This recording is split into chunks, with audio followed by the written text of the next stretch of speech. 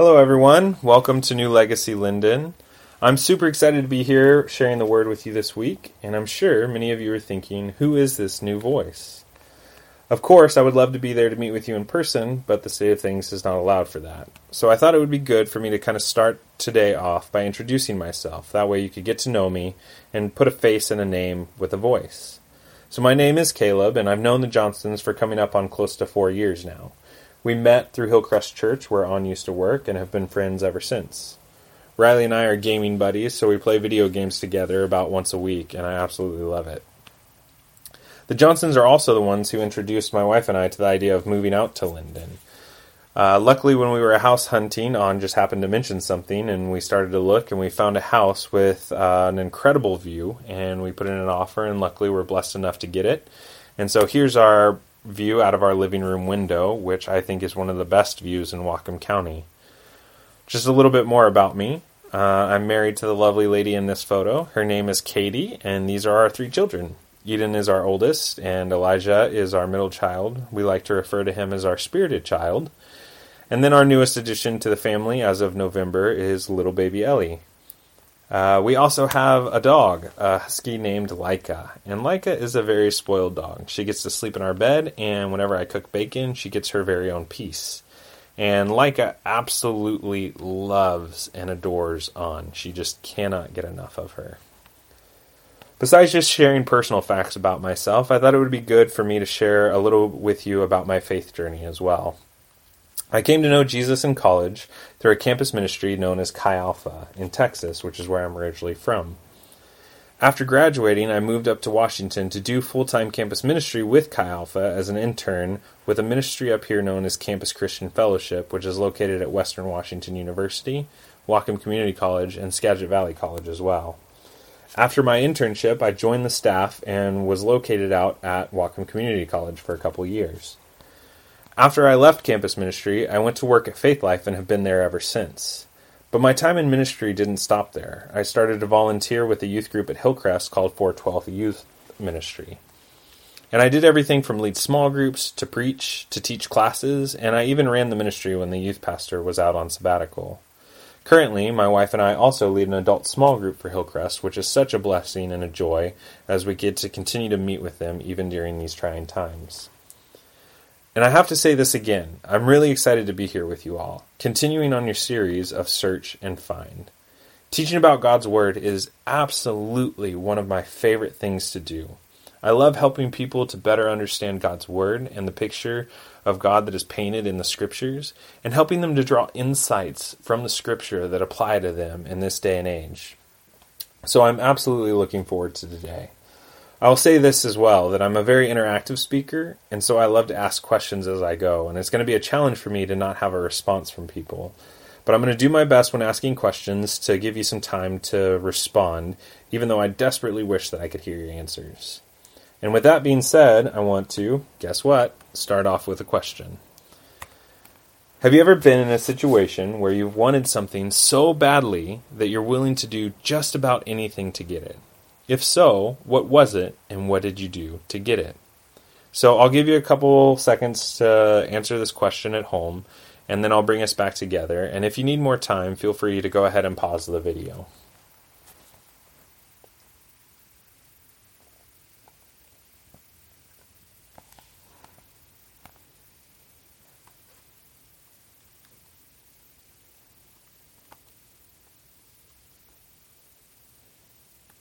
Alright, go ahead and come on back. And so for me, I really wanted a new custom gaming controller and a new headset because both of mine were broken. I'm also the kind of person who hates needles. And again, I don't think I've ever met anyone who likes them. But anyway, I wanted these things so badly that I went to BioLife and donated plasma. The first time I went, I didn't hydrate properly, and I did not eat enough food either. And so I almost passed out on the table. Luckily, I learned my lesson though, and I kept going back until I could finally afford the controller and the headset that I wanted. I had a deep desire for these things, which led me to take an action that I normally would not have. Desire and sometimes desperation can lead us to take drastic actions, actions that are sometimes out of the ordinary for us. And today we're going to be looking at a passage about a woman who would do anything to see her child healed. So in a second, I will have you turn with me as we continue in Matthew in chapter 15, verses 21 through 31, and you can read along with me in your Bibles or on screen. But before I do, I want to open us in prayer. Dear Jesus, what a wonderful opportunity it is that we have to be able to continue to grow in your word no matter where we are. That even though we can't meet in person, God, you've provided ways for us to stay in community. Lord, I pray that today that you would open hearts to receive and ears to hear what it is that you want to say to them. Jesus, I pray that you would anoint my mouth and my words, and that your words would be spoken and not my own, and that your Spirit would be present as people listen and would be active in transforming their hearts. I pray, Jesus, that we would walk away from here challenged to be more and more like you. In Jesus' name we pray these things. Amen. So like I said, we're going to be digging into Matthew chapter 15, verses 21 through 31, and feel free to follow along with me on screen. And Jesus went away from there and withdrew to the district of Tyre and Sidon. And behold, a Canaanite woman from that region came out and was crying, "Have mercy on me, O Lord, Son of David. My daughter is severely oppressed by a demon." But he did not answer her a word, and his disciples came and begged him, saying, "Send her away, for she is crying out after us." He answered, "I was sent only to the lost sheep of the house of Israel." But she came and knelt before him, saying, "Lord, help me." And he answered, "It is not right to take the children's bread and throw it to the dogs." She said, "Yes, Lord, yet even the dogs eat the crumbs that fall from their master's table." Then Jesus answered her, "O woman, great is your faith. Be it done for you as you desire." And her daughter was healed instantly. And Jesus went on from there and walked beside the Sea of Galilee, and he went up on the mountain and sat down there. And great crowds came to him, bringing with him the lame, the blind, the crippled, the mute, and many others, and they put them at his feet, and he healed them. So that crowd wondered when they saw the mute speaking, the crippled healthy, the lame walking, and the blind seeing, and they glorified the God of Israel. So when I worked in ministry, I always used to say that context is key, and An has assured me that she's been pressing this into you all as well. But it's always good to be reminded that Matthew is writing primarily to a Jewish audience, so there's some things in here that they would understand right off the bat that we might not. With that in mind, we're going to dig deep into key verses and draw the context out where we can to better help us understand these passages. So we're going to start in verse 21, and it says, "And Jesus went away from there and withdrew to the district of Tyre and Sidon." There, the word there is referring to Gennesaret, which is where Jesus had confronted the Pharisees in the last week's message. When we see the term withdrew, this tells us that Jesus was trying to get away from people for some alone time, which is an introvert I relate to heavily in the scriptures. He went to Tyre and Sidon, and this gives us our new location. And with him being in this location, it tells us that Jesus has now exited from Jewish territory into the land of the Gentiles. And Matthew, furthermore, uses the word district to show us that Jesus was trying to seclude himself from the masses by avoiding the cities. And he reaffirms this with the use of the words region and came out in verse 22. And it says, "And behold, a Canaanite woman from that region came out and was crying, 'Have mercy on me, O Lord, Son of David. My daughter is severely oppressed by a demon.'" So in verse 22, we're now introduced to one of the main characters of our passage today, the Canaanite woman. Matthew uses the term Canaanite to help elevate that this woman was not Jewish and was in fact considered an enemy of the Jewish people. Canaanites were largely despised by the Jewish people due to their long-running history with them, and the fact that this was a woman at this time also was not helpful for her gaining any kind of respect or attention from a Jewish man, especially a teacher. And we can see the context that the woman was keeping her distance at first, because Matthew uses the term cried out. When she cries out, she says, "Lord, Son of David."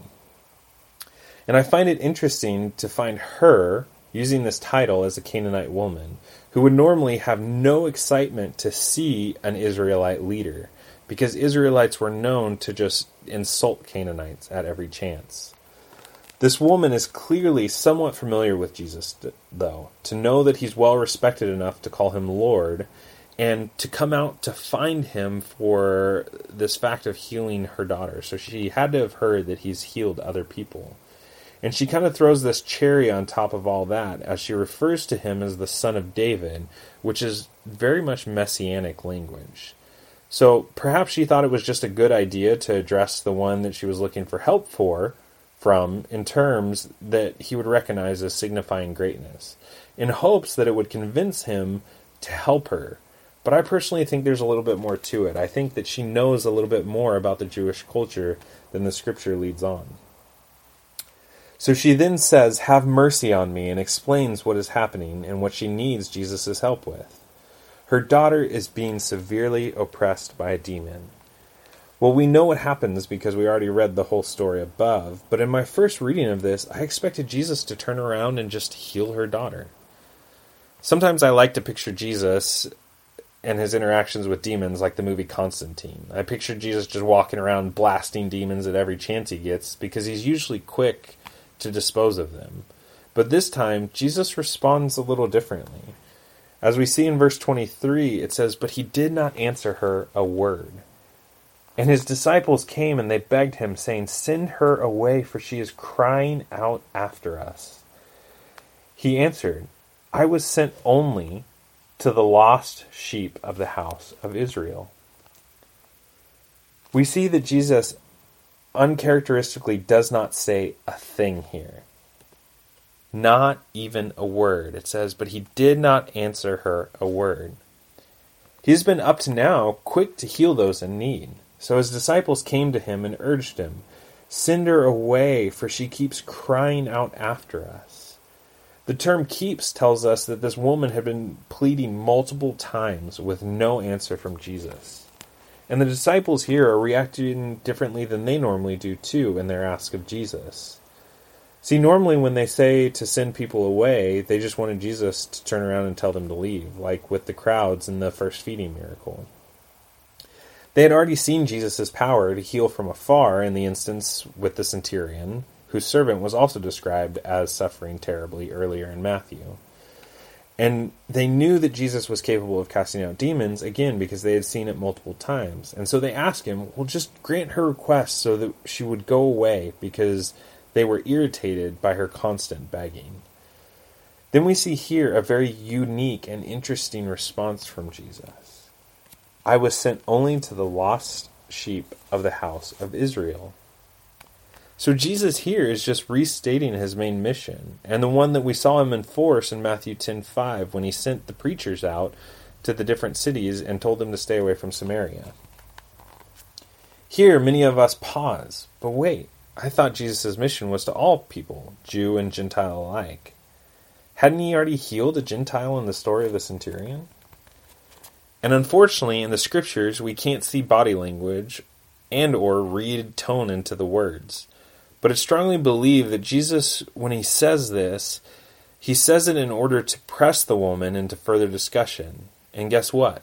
It works. She responds.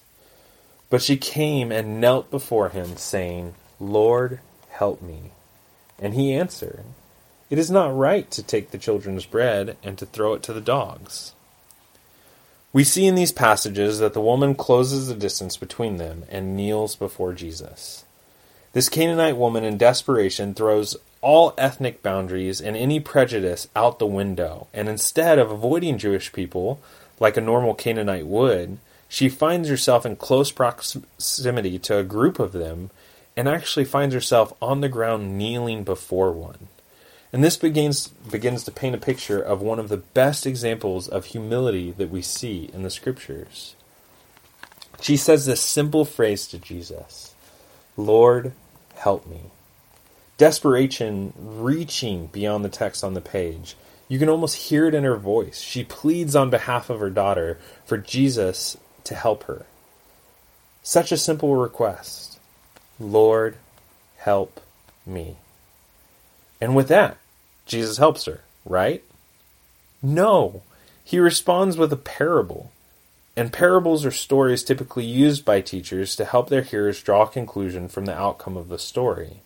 And so Jesus tells this short parable. He says, "It is not right to take the children's bread and throw it to the dogs." Ouch. Jesus is calling this woman a dog. You have to remember that in these days and times, dogs were not highly looked upon. They most definitely didn't sleep in people's beds, and they most definitely didn't get their own pieces of bacon. In fact, the term dogs was used as a common insult by the Jews to refer to unclean people groups. Street dogs were seen as animals that ate garbage, licked festering wounds, and that they were dirty and disgusting. And many people read this passage with a harsh tone, thinking that Jesus was just trying to insult this woman because he had ignored her earlier on. I personally think that it is best read with a quizzical tone. Again, Jesus' intention is to draw further dialogue and insight out of this woman, hence the telling of a parable. He's trying to teach her something, or to teach the disciples something through her. And sometimes as teachers, we say things we don't necessarily believe or agree with in order to help pupils to draw a conclusion or to be pressed in their thinking. It was a common teaching practice of the day, and for lack of a better term, we refer to it, mostly in this day and age, as a devil's advocate. The one difference we see here is that when Jesus uses the word dog, it's not the term for street dog, which is probably why the woman wasn't offended by it. But instead, it's the one used for house dog. What's fascinating about that is Jesus is saying that this dog actually belongs to the same household, and household, again, as he uses earlier, is kind of a term for nation. I was sent for the house of Israel. And so he's saying that she belongs to the same household of God, but she's not worthy of the bread that is currently being offered for the Jewish people, or Israel. The woman should have been upset, right? What if someone called you a dog? I think this is a great place to pause so that we can ask ourselves this question. What in the story would have offended us? And how would we have responded in this situation? So I'll give you a couple seconds to answer this question, and then I'll call us back.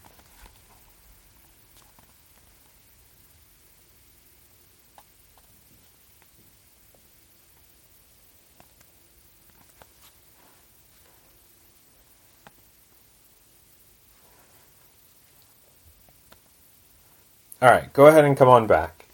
And so our answers should reveal much about ourselves. We might find ourselves saying, well, if that's the way he feels, I'll never come to him for help. No one likes being called hypocrites, an evil generation, a brood of vipers, whitewashed tombs, foxes, even dogs.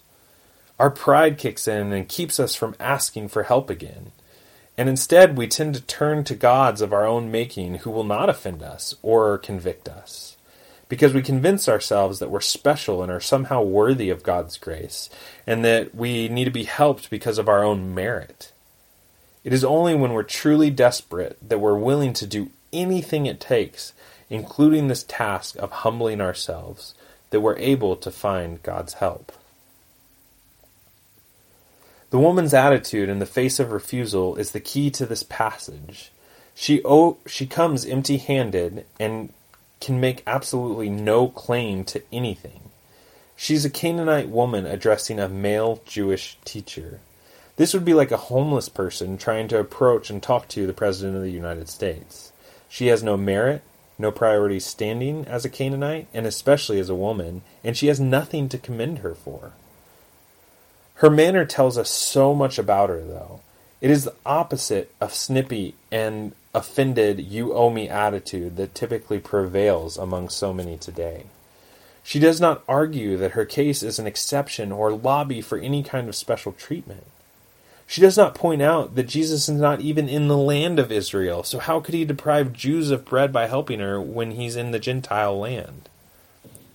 On the other hand, she also does not cut herself off from the miraculous power of Jesus by thinking that she's too unworthy to receive anything at all. She doesn't want to become a doormat. She accepts his judgment and bows down as a beggar for grace.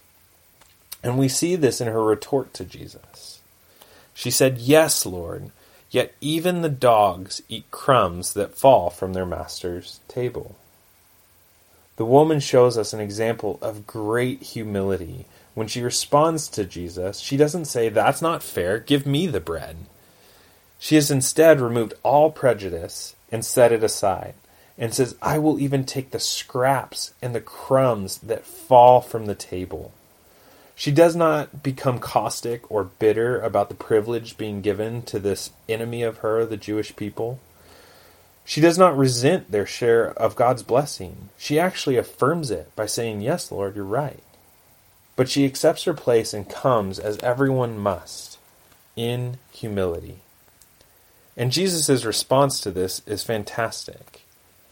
Then Jesus answered her, "O woman, great is your faith. Be it done for you as you desire." And her daughter was healed instantly. Her request was granted, and Jesus commends her for her faith and heals her daughter. Her desire has been fulfilled based on her faith and understanding of Jesus and the big picture of the mission of God. And I love the response, "O woman." It feels like such a term of endearment. When my daughter does something sweet for my son and my heart's filled with joy, my response is generally this. I usually say something along the lines of, "Oh, sweet girl, thank you." I feel like this is how Jesus is responding to this woman. A heart filled with great joy in her understanding of his purpose and his mission to see the world reached. And the passage continues on to prove that that mission is larger than what was originally stated about the house of Israel. And so we take a look at verse 29 and through 31, and it says, "Jesus went on from there and walked beside the Sea of Galilee. And he went up on the mountain and sat down there. And it's generally believed that he's still in Gentile territory when this happens. And great crowds came to him, bringing with them the lame, the blind, the crippled, the mute, and many others. And they put them at his feet, and he healed them. So that the crowd wondered when they saw the mute speaking, the crippled healed, and the lame walking, and the blind seeing. And they glorified the God of Israel." See, again, he went on to heal many Gentile people, and as a result, they glorified the God of Israel.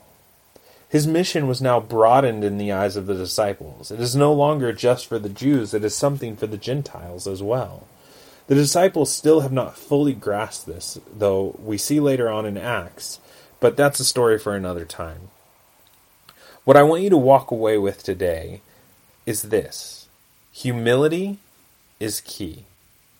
Humility is key. This is both for us and our walk with Jesus and our interactions with other people as well. Jesus in his parable is offering a style of correction to the Canaanite woman, saying that this bread is not for you. But she responds much differently than most would. She responds in complete humility. So I just have some questions for you. What causes us to respond to correction the way that we do? I know when I've been challenged by Jesus or other people who are trying to help me grow in my faith, my initial reaction is always to get defensive. I think it's just human nature to react that way. It is what we do with that defensiveness that determines what happens next. And so the next question is this: is your pride keeping you from growing in the things that Jesus is calling you to grow in? Do we let that defensiveness fester, or even, like I said earlier, to become resentment and result in us saying, "Fine, I just won't come to you for help anymore"? This is a dangerous place to be. We see this so much in our day and age. People who believe that if someone wants us to change, then they can't possibly love us. When in reality, this is the exact opposite. That change is because they love us. We should look to the response of the Canaanite woman for inspiration. A woman who set aside prejudice, who set aside fear of rejection, and who set aside her own pride in order to approach the one who could heal her daughter. Her desperation led her to take drastic action. Does our fear of rejection keep us from reaching out to others who we would normally not reach out to? It's easy for us to make excuses for why we shouldn't reach out to people around us. Well, they might reject me, is the most common one, or they come from a different world than me. And all these things are true of the Canaanite woman approaching Jesus. She knew very well that he could reject her and that they came from completely different worlds. But as we see in the passage, that those things are just earthly barriers. It's easy for us to be like the disciples and say, well, just give them what they want so that they'll leave us alone. We feel good about granting the physical requests because it's the right thing to do, right? But what if we took some time to dig deeper to find the spiritual needs as well? What if instead of just dropping off a meal for someone, that we asked, how can we pray for them? And I know, this is a crazy idea, but what if we actually stopped and prayed for them right then and there? The honest answers to these questions ought to shed light on the things that prevent us from receiving God's help and from reaching out to the people that God is calling us to reach. I want to end our time with some questions for you to reflect on this week. Are there circumstances in your life you want to see changed? Are there places that you're desperate to see transformed? And what are they? So that's question number 1. Question number 2 is this. Are there things in your life that Jesus is challenging you with, that your pride is causing you to say, fine, I'm going to look elsewhere? What are they?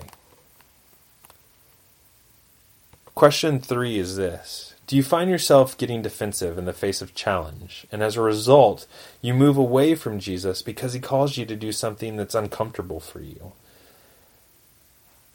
And how can you begin to humble yourself, and instead of resisting, kneel at Jesus' feet? And lastly, I want to challenge you to do something crazy this week. As you've answered these questions above, I want you to write down the answers in a journal, on some paper, on your computer, however you see fit. And then I want you to take and set aside 20 minutes in your day, and I want you to take the answers that you've written down, and I want you to actually kneel, if you're able to, because sometimes physical action can help our hearts to follow. And I want you to pray a simple prayer of, Lord, help me, as you read through the things on your list. There's nothing magical about this. It is simply taking the posture of humility and the statement from the scriptures that's our heart acknowledging that we need God's help.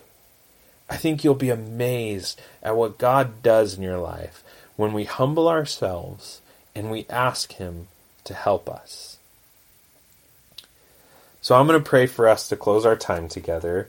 And I want to just say thanks for taking the time to listen and letting me speak to you today. So I'm going to go ahead and pray for us. Lord, help us. We really cannot do this alone. It is you who has brought salvation to us. It is you who has sent your Spirit to dwell in and transform us. Lord, may your Spirit search our hearts and expose where it is that we've put up walls or defenses. And Jesus, may your Spirit tear those things down. Help us, Jesus, to humble ourselves before you, knowing that you are the true King, that we might be transformed, healed, and renewed in your image. We're so thankful, Jesus, that you do not send us on this journey alone, but that you've placed people beside us to help us to grow in our faith. And even more importantly, Jesus, that you have joined and walked with us on this journey as well. That your Spirit comes into our lives and convicts us and transforms us and makes us look more like you. Thank you, Jesus, for being close and personal and not being this far off, distant God. And also, Jesus, for pressing us to become and to look more like you. So, Jesus, we pray, Lord, help me. In Jesus' name, amen.